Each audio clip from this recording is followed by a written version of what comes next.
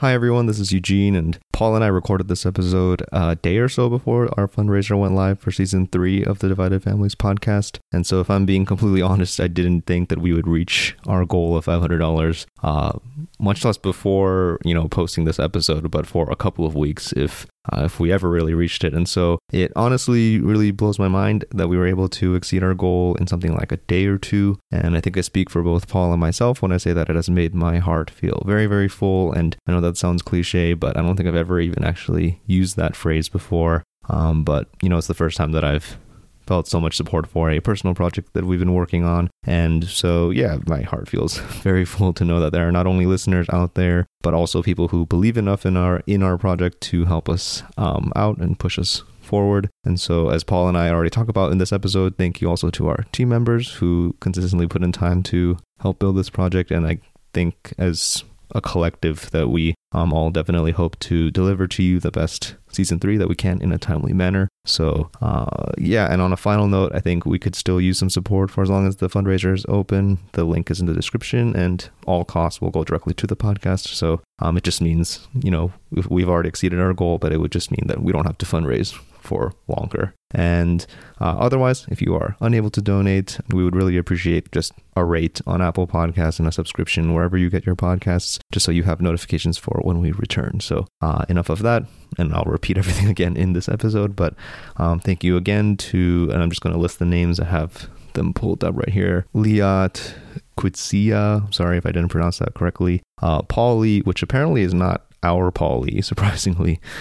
Kyle, 2 Anonymous, Anish, another anonymous person, and then Ray, Aaron, Eugene, and Esther. Thank you so much, everybody, for just thank you so much for donating. And we would love to take any suggestions for season 3. If you have any, feel free to email us at dividedfamiliespodcast@gmail.com or send us any messages on social media. We definitely, not just the people who donated, obviously, but everybody else who is listening, feel free to send us any suggestions. And without further ado, here is myself and Paul, and happy 2022.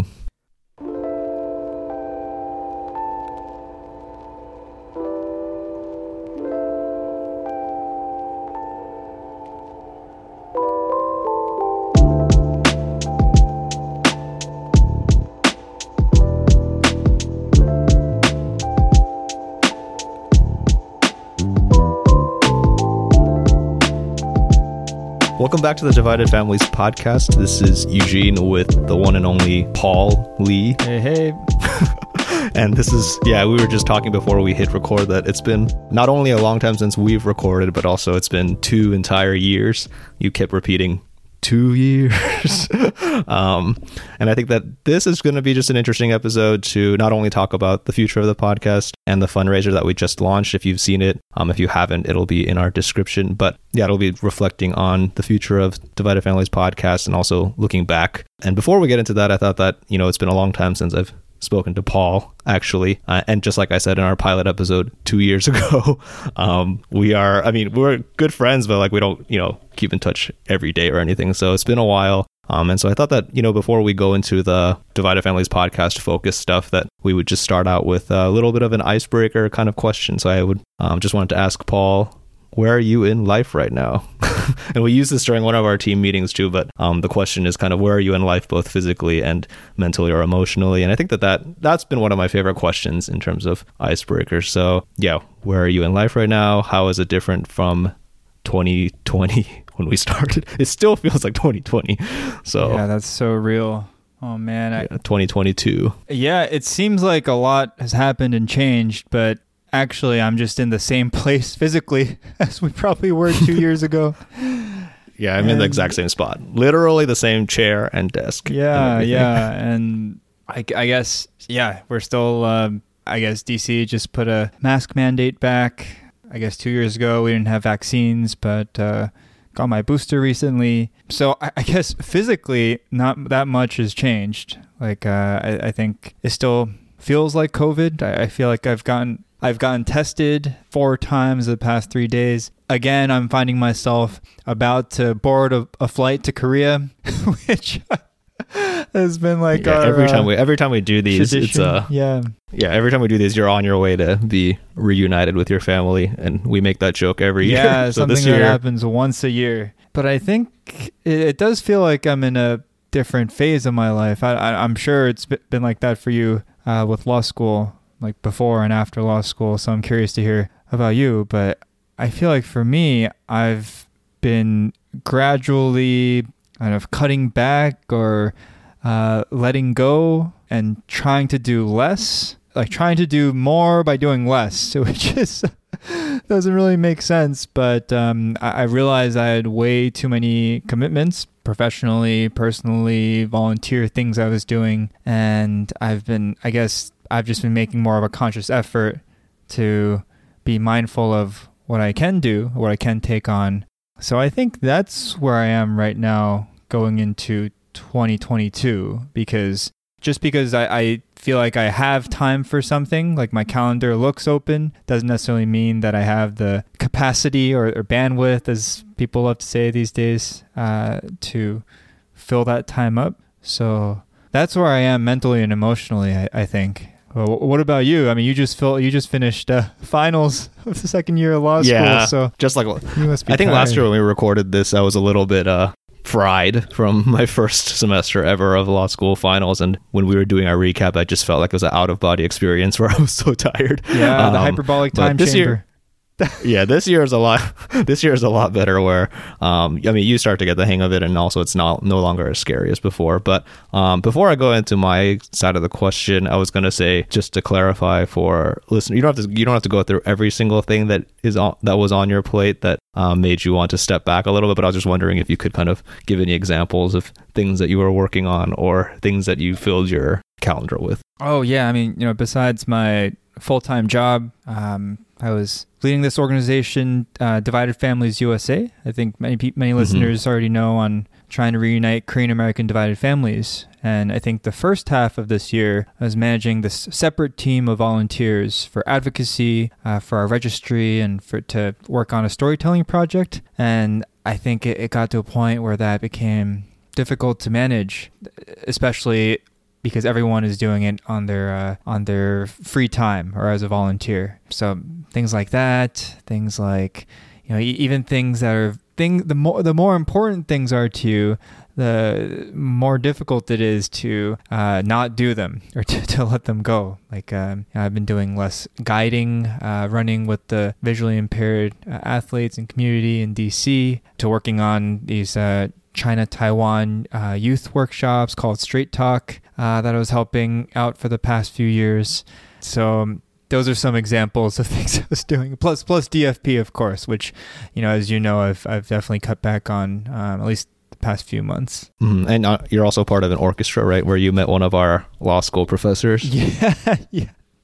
That was the most random thing last year. Yeah. He was like, yeah, this person teaches at your school. And I'm like, that professor is really famous. Like, why are you in the same orchestra? Yeah, in another life, we need to have a Lee Clan 2 cellos yeah, there are a lot of good cello.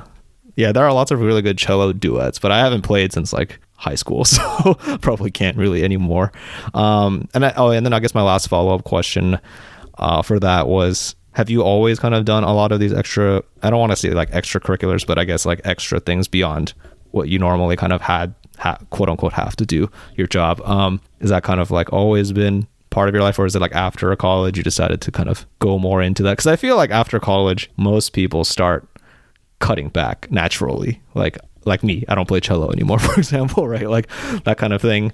So I guess like, how did you kind of make a conscious effort to do those things, and then at what point did you realize like, I need to not take on as much? Yeah, that is interesting though, because I can't tell you how many times I've heard this. I'm like, I tell people I play cello, and they're like, of course, the Asian mom, and violin, cello, piano. And I think a large part of why I felt like I needed to fill up my time with all these activities was because I think I was educated and raised since I was young to like make the most out of my free time and what my family has invested in me and what I've invested in myself as well. And that just stopping those activities would kind of be a waste of that investment in time and energy. I think I wasted that investment. No. on classical music. But I think I've realized when you ask what the turning point is, it's like, you know, not that you should only do things that bring you like the Marie Kondo sparking joy. But I don't, on the flip side, I don't think you should just do things if they bring you misery and suffering. So that's just a reflection on where I've been, I think. I think that's a good transition into, I guess, like my side of this question, because when I was recording, so I'm back in Washington, in Seattle, in the Seattle area for the holidays, and this is where I was when I recorded the first pilot with you, and this is also where I was during like the COVID time, where I was just not really doing anything, and I was waiting for law school to start, and I had days and days of time. Basically, I did a little bit of a lot of small kind of side jobs, but I had a lot of time, and I think that in terms of sparking joy, because like with Marie Kondo's philosophy, it's not really about don't do a lot. It's just like, or like don't have a lot of things. If all of those things kind of give you joy and you have like multiple closets full of stuff, I think I don't know. I didn't really watch all the Marie Kondo, so forgive me if this is wrong, but my understanding was that you could have like multiple closets worth of stuff, or multiple, like multiple calendars full of things that you wanted to participate in. But if all of those things kind of spark joy, then it's fine. Like it's not about quantity. It's not about quantity, I guess.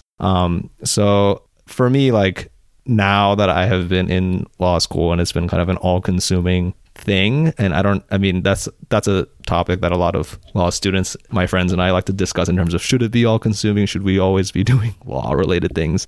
And I think when you're in that kind of intense academic environment, that you start to kind of think back to things that did give you, like things that do spark joy that you did, even though you didn't technically have to do anything during that time. So at least for me, like during each break when I come home, each break, it's been like 2 times so far, but 2 or 3 times. But in terms of breaks, when the academic grind kind of stops and you have more time and kind of headspace to think about other things, it's been nice to remember, like, okay, I have all this time now. I wake up and tomorrow I'm going to wake up and I'm on break and I'm not going to have anything planned necessarily. And it's like, how do you kind of fill that space, and why do you want to do that particular project? Like that kind of existential kind of thinking is what I usually have during these times. Because like, what if, and this is kind of the question, right? Like, what if you didn't have to work your job? Like, what would you do? That kind of thing. So in terms of like how have things changed since 2020? I mean, it's like a 180 in a sense, because I didn't have to go to school or really work full time during the time that we started this podcast. And honestly, if I did work full time or go to school during that time, this never might have happened in the first place. Also, in some sense, like if COVID didn't happen, maybe I wouldn't have had as much time to do things. So, and now that I have a lot more to do, it's been, thinking about, like, I guess my headspace has been mostly in thinking about what is important, like why is it important, and how do you kind of, it's just a typical like growing up kind of thing. Like, how do I balance this with my quote unquote adult responsibilities? So I guess it's the same thing as your answer, I guess. Maybe it's because we're both getting old. But just, like balancing, I guess from my experience, it's like a little bit of the opposite of yours, where you had already been doing a lot and then had to cut back, whereas I entered into a academic kind of world where I would start doing a lot. So I don't know. Physically, I'm in Seattle. Mentally, emotionally, I am thinking about my life.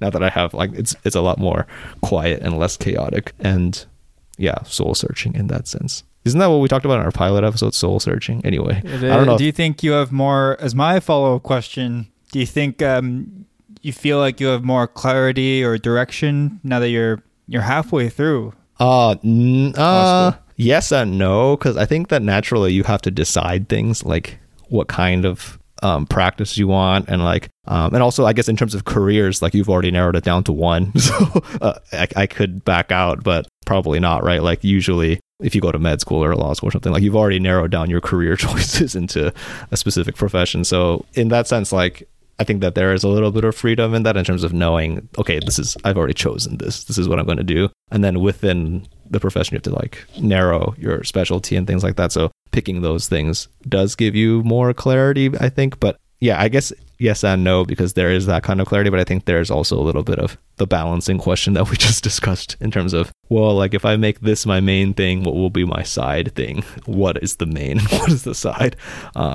I think we might have talked about this in one of the episodes with Glenn Morey about choices in relation to adoption, and that's a very different context. But I guess recently for me, I've been thinking a lot more about like choices that you make while you're moving forward in life. And sometimes you make choices based on like what you think is the best practical decision, and sometimes you make choices based on what is the best, like what is the gut choice, like what do you really, I want to do this, I don't know why, but I want to do this. And the other one is more of, everybody would say this is a good thing to do and this is a good practical step, and how do you kind of balance those choices? And also, and then at the end of the day, like what do those choices tell you about yourself? That's kind of a thing. So that's what's been on my mind. So clarity, yes and no. Maybe that's a law student answer. Yes and no, I don't know, it depends. Yeah, maybe we can talk about that at the end with our Q&A question, because that's definitely one of my, I don't know about discoveries, but just point of reflection about decisions as it relates to family separation. Yeah. Cool. Do you have any other? I gave you 2 follow-ups, so you get one more if you have any. Otherwise, we can move into more businessy Divided Families podcast talk. Yeah. Let's jump into it, and I'll save my follow-up for. Okay. Yeah. For our for later. Our single volunteered question. So for I guess in terms of where we are now, we've released 41 episodes, which is kind of crazy to me too. I mean, I thought that we were going to end at like 20. 4. Yeah, actually, I think when we first started, I said, do you think we can get to 20? Like, that seems like a lot. And then somehow we wake up today and there's 41. So, and obviously that's not because of us only. We happen to get a lot of reinforcements along the way. But actually a lot of these episodes, if you are a long time listener, you might have wondered at times, like, why are the episodes sometimes recorded way before they're actually published? And so a lot of these episodes were recorded during the pandemic, I guess in the beginning of 2020. Obviously, we just said I had a lot of time then, so I did a lot of interviews myself during that time and edited a lot of episodes. And then we just started releasing them kind of in a serialized fashion. So that's why we've been able to kind of keep up the pace for serialization. Because when I was in law school, some people would ask me, like, how do you do this and school? And the answer is I didn't do any of this during school.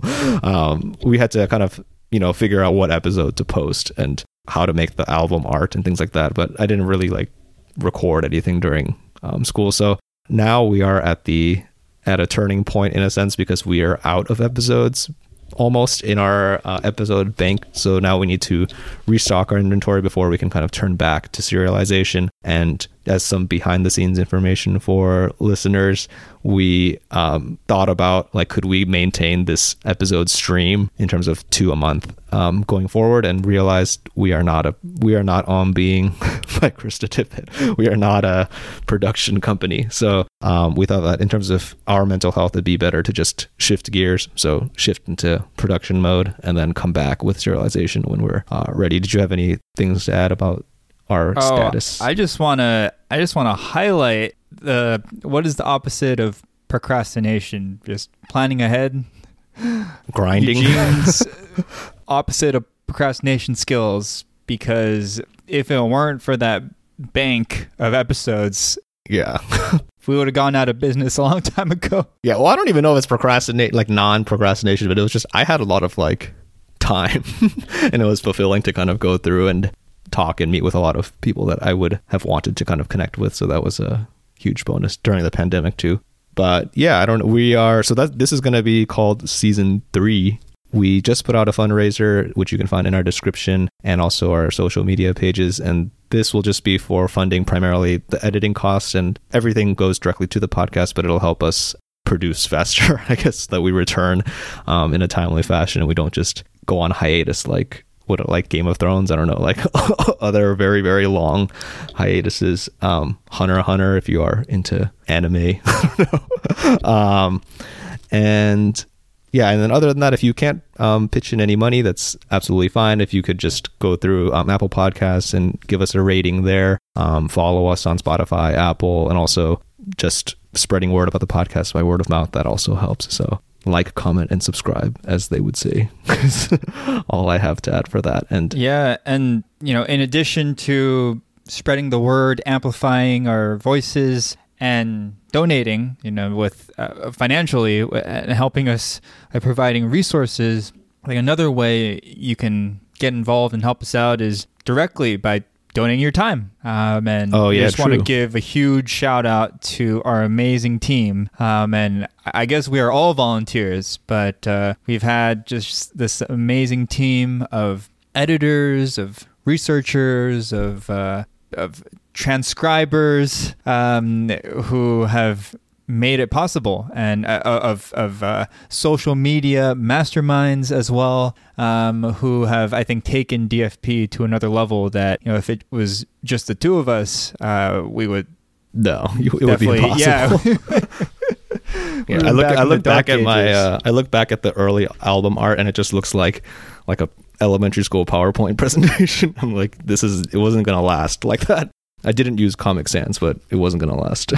Yeah, so just on that note, it's just want to give a huge appreciation to everyone who has worked on the Divided Families podcast. We always give the shout out to Flannel Albert for the music, but those who have contributed regularly, right? Whether it's Miley, who I think our most recent episode was Miley's interview with Adam Crapsford, but Miley has always been working on the social media and the website that launched as well, and just making everything possible, keeping us in check. Yes.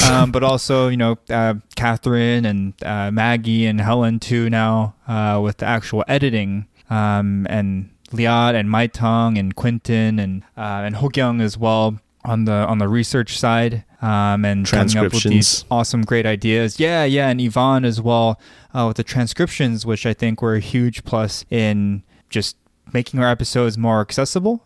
And also for people who just don't have time or don't want to listen to us and prefer to read us or read what we have to say or what our guests have to say. I'm just so deeply appreciative, and I think I mentioned this on one of our team calls, but I'm sure both of us had just too many Zoom calls than we could even keep track of this past year. But I honestly can say on live podcasting on the conversation that I think the conversations, the team calls with the Divided Families podcast team were always enjoyable. Not just because we were debating whether Pop-Tart is a ravioli or mushroom, or a dumpling or ravioli or something like that. What was your take on that again? I don't know. I think the question just tripped me up. My brain just exploded. But maybe it is a ravioli. Just seeing the volunteers just so passionate about our project. I think if it was just the two of us because we are the co-founders, I think it's one thing for us to keep it going. But to know that there are 9 other people who are as or more dedicated to the mission, I think that's pretty inspiring. I think we can also safely say that if it weren't for our team members, I guess I don't know if there would be a season 3 moving forward. Yeah, I think we could safely say that. I think when we were kind of thinking between the two of us, could we keep it going? I think if it was just limited to us two, I don't know what the answer might have been. It might have been no, right? But with everybody else that and like you said, all of the team meetings have been enjoyable, but they've also been they're enjoyable in terms of being fun, but I think they're also very energizing in a sense in terms of when you go back to whatever else that you had to do. Energizing, that's rare for a Zoom call. Yeah, so much Zoom fatigue. But I think that it was really energizing in terms of knowing that, we know that listeners care probably, but knowing that our team members care about the project and that they want it to keep going, and they also have their own interests and new episode ideas. I think that gives me at least a lot of hope in terms of, this is something that's worth, continuing to do and to continue telling stories about and listening, speaking with other people about. So thanks to the Divided Family podcast team.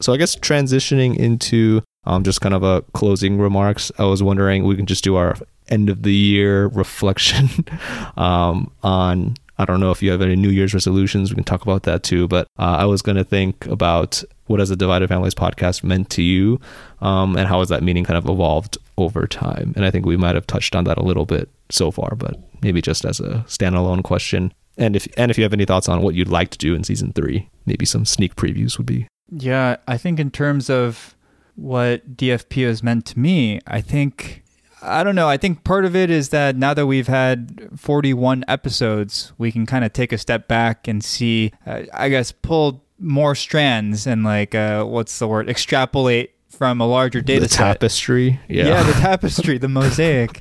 But I think not that I still very much value each individual story and episode, but for me, I think just seeing how the different episodes connect, whether it's the episode with Steve Vito from the U.S. Holocaust Museum to the Smithsonian Museum of African American History and Culture on genealogy with Hollis Gentry. I think seeing these different strands connect across multiple different episodes, I think makes it more meaningful for me.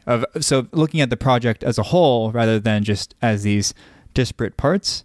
And I think I'm just growing to, I don't even know how to describe it, but I think we share it as well as a podcast that a couple months ago in October, we found out that one of the guests that we had interviewed, Yuka Fujikura, had passed away. Mm-hmm. And it was a huge shock for me.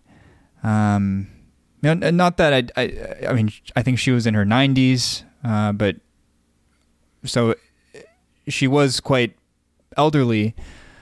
But I think just that our episode with her is one of the only ways that people can now hear her voice and hear her story.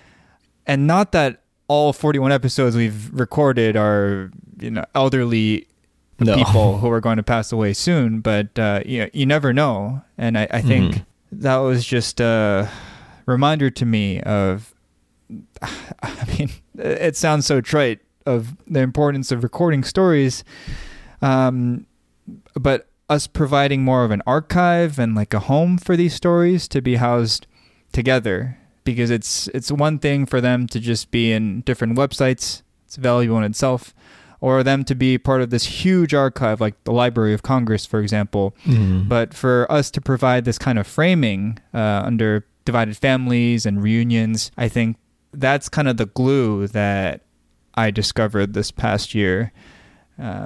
So I'm curious to hear what the podcast has meant for you, or how that's changed for you too. I think that sums up a lot of how I feel too, in terms of I haven't really stepped back and taken the time to take in the 41 episodes as a quote unquote tapestry, kaleidoscope, whatever we want to call it.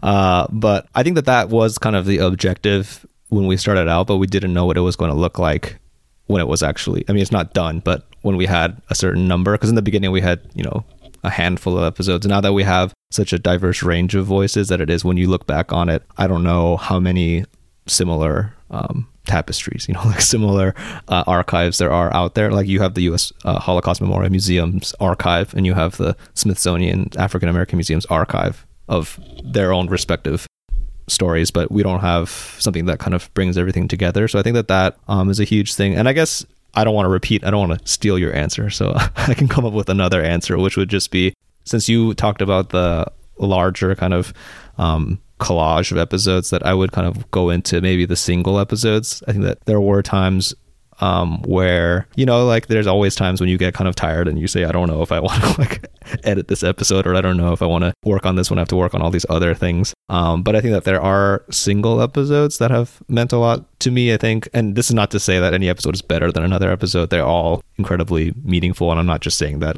each conversation that I was able to have was incredibly meaningful. But for me, for example, the Theresa Lee episode kind of comes to mind, where I had spent a lot, the summer at home, and then I had just gone back to school, and I was thinking about a lot of existential things, and it was nice to listen to that episode. And just, I don't know what it was about that episode, but there are certain episodes that you listen to at a certain time in your life, and it means a lot more in that sense. And all of the episodes are about the same thing, basically. Like not the same topic, but the same theme of family and connection and things like that. But I think that depending on where you are in your life, it could hit differently, right?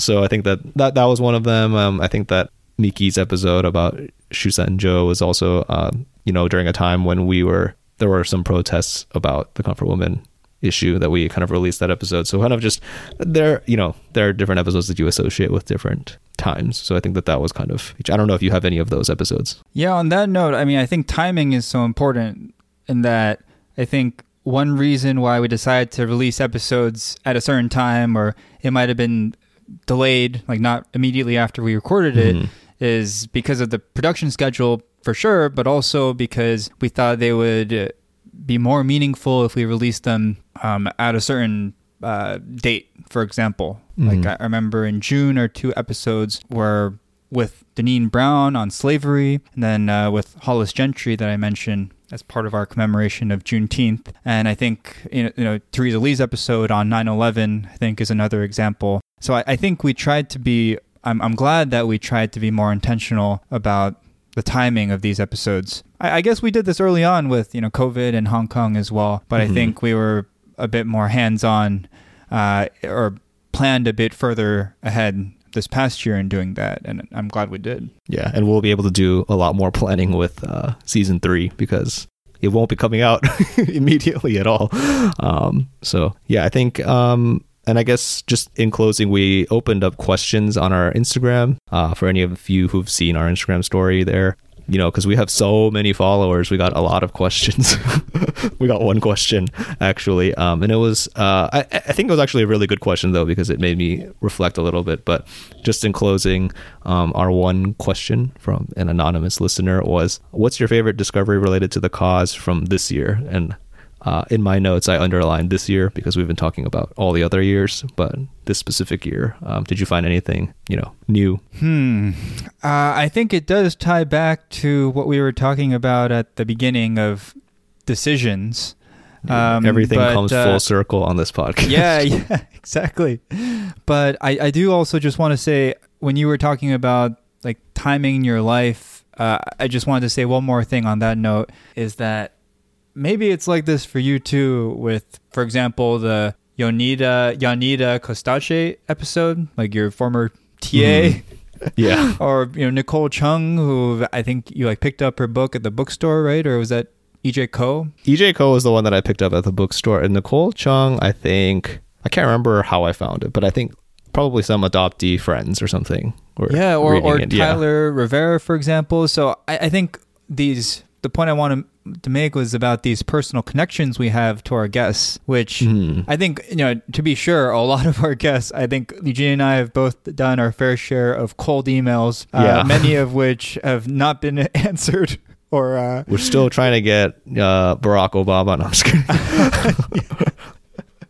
Yeah, he's on the wait list. Yeah. Probably the other way around. But I think some of our episodes, I think for me, like Theresa Lee, who I met when I was a senior in high school, or Hannah Song, who was a big role model for me in college, I think just being able to draw from our personal networks and just our personal connections with our guests that I think continue after these. Like I end up friending people like Steve Vito on Facebook, and EJ Ko followed me on Instagram. Yeah, so I think just being able to build these connections, even if it's just from one conversation or from long-standing relationships, I think that's been a big part of just why I enjoy this project so much, is being able to, it's really an honor and a privilege to be able to have that kind of direct contact, which I know not everyone working on podcasts get to do. Yeah, I mean, we already talked about it in our first recap about Ken Liu, but slid into his DMs and surprisingly it worked. So I think that it is pretty cool that you can, talk to these people. I mean, if you have any follow-up questions or things like that they're accessible. So is that your favorite discovery, or do you have a different discovery? Oh yeah, I guess that's not I guess the sliding into people's DMs and cold emailing. I guess we learned that early on. We've been sliding into DMs for a long time. I think, I don't know. It's really complicated about decisions in that I think we mentioned this in another recap, maybe with Carlos Air, but I've been thinking about it more and more of why some people may actually decide to separate themselves from their families or stay separated or not want to reconnect with their family members. I think that's one discovery or just one reflection that I've had this past year, especially. And I think just on a personal level, I was involved this past summer with helping evacuate a group of young people from Afghanistan. And yeah, some of them came with only their husbands or only their wives. But some of them just came by themselves to the U.S., which many of them had never been to before. And they didn't know whether they would be able to see their family back in Afghanistan again. And yeah, I think that just made me think about this issue that we're covering in a much more nuanced way, where at the beginning, I think I was very much more looking at it in a black and white kind of picture, like family separation bad, family reunions good. But I think I don't know, I'm starting to rethink. Mm-hmm. Sometimes it's more of how the families are reunited or separated that's more important than if they are reunited or separated.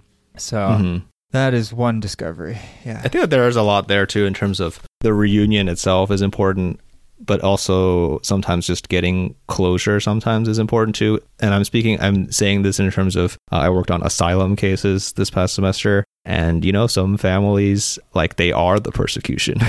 Like in a foreign country, like the asylum seekers being persecuted by their family, like in a domestic violence situation, right? Like you could be persecuted by your own family, right? So sometimes just better understanding that, like, your family connection, even if you don't necessarily have to be or want to be reunited with them, like that kind of thing is also important. This is not from asylum cases, but just I'm thinking more broadly, like what if you don't want to be reunited with your family? Still thinking about the separation and the roots and causes of that kind of situation are important too, because maybe that is also related to asylum cases, because we kind of have to, as advocates, you try to create a narrative, like, why did this happen within this country and this culture, etc. But I think, yeah, like, to go off of it's not really black and white, I think that's something that I've thought about and I am thinking about in terms of and in the asylum system, like, not everybody can come through. We want everybody to come through and live a better life here if they want to, but sometimes, like, there's not enough spots, and who decides that? And that kind of thinking is a little bit something that I've been learning to wrestle more with. And I guess recently we saw that I shared that in our Divided Families team chat about the US government should pay for the consequences of family separation at the Mexico border, and it's like, who should pay? Like, how should they pay?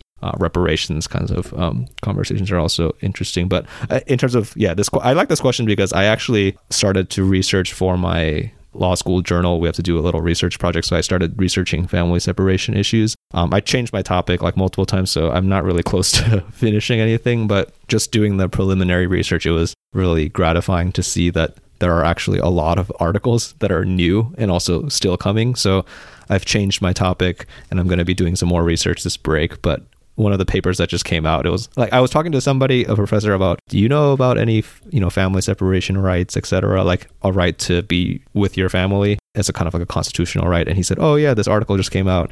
And I'm like, I wanted to write that. It's too late.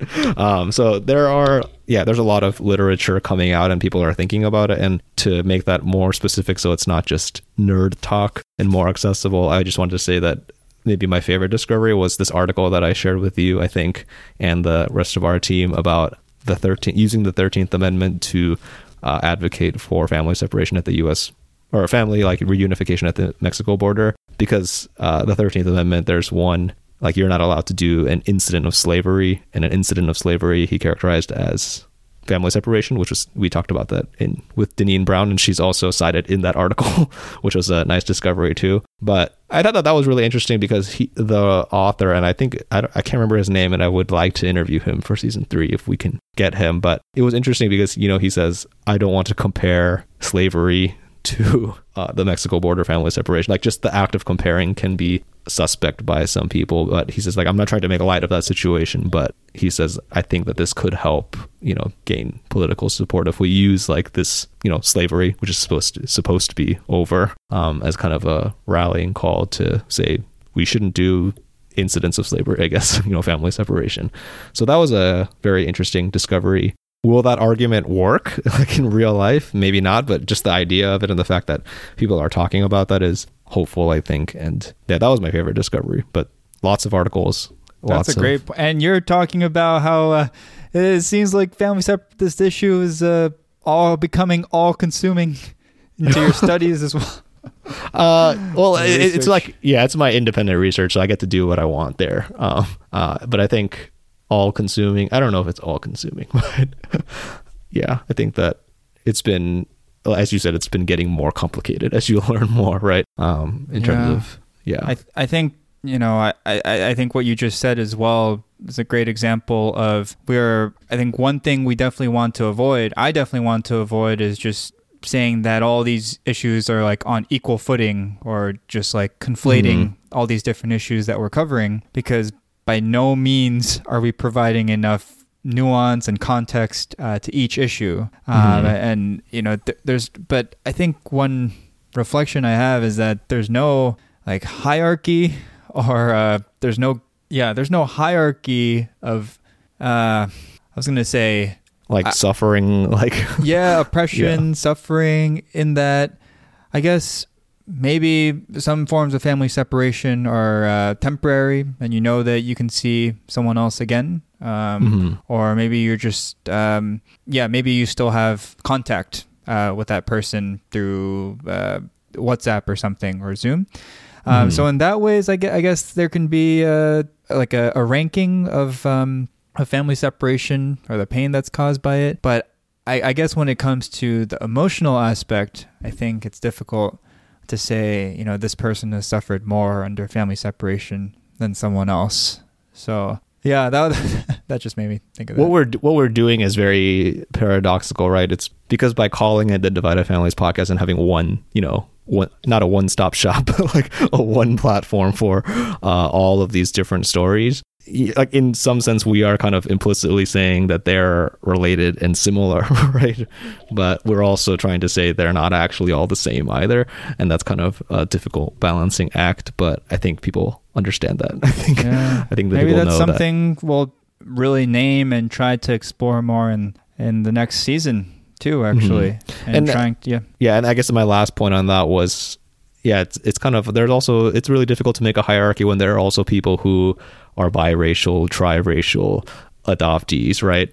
Like, what suffering are you connected to is a difficult question too, right? Like, if you are connected to multiple streams. And I think at the end of the day, if you can, as a listener, these episodes inspire you to think more about how you are connected to your family history and history in general, I guess. Like I said, everything comes full circle, so connected to your history, but also that tells you about today, because a lot of things are happening today, like the Afghanistan situation that you were just talking about. So I think I don't know, as long as we're able to kind of inspire people to think about these things and to talk about them, and if it helps you map your own life, then I think that's all we really kind of wanted out of it in the first place, right? Yeah, I can't think of a better note to end on than that, honestly, in terms of the takeaway we want to leave with our listeners. The Immaculate Conception part 2. And I mean, just another I'm more of a, not an epiphany, but more of something that's more on my mind, is just how valuable our time is, like our free time, especially for those of us who are, both students and working. Yeah, people are probably like, these people are boomers. they're so old. Even though I guess there are like listeners who are much older than we are, so maybe we shouldn't say that. Yeah, but even just to those of you, even if you didn't directly work on the podcast, those of you who are listening, I know there are many other podcasts out there, but you are listening to this one. See ya. For that, we appreciate you. All right, we can. That's a better ending point. Thank you for everybody who's listened, and please check out our fundraiser if you have the time. Rate, comment, or did I say rate, comment, and subscribe? That makes more sense, I guess, than like. That makes more sense than like, comment, and subscribe. But see you guys in, actually, I don't know when, 2023, hopefully. We'll see. Anyway, to be continued.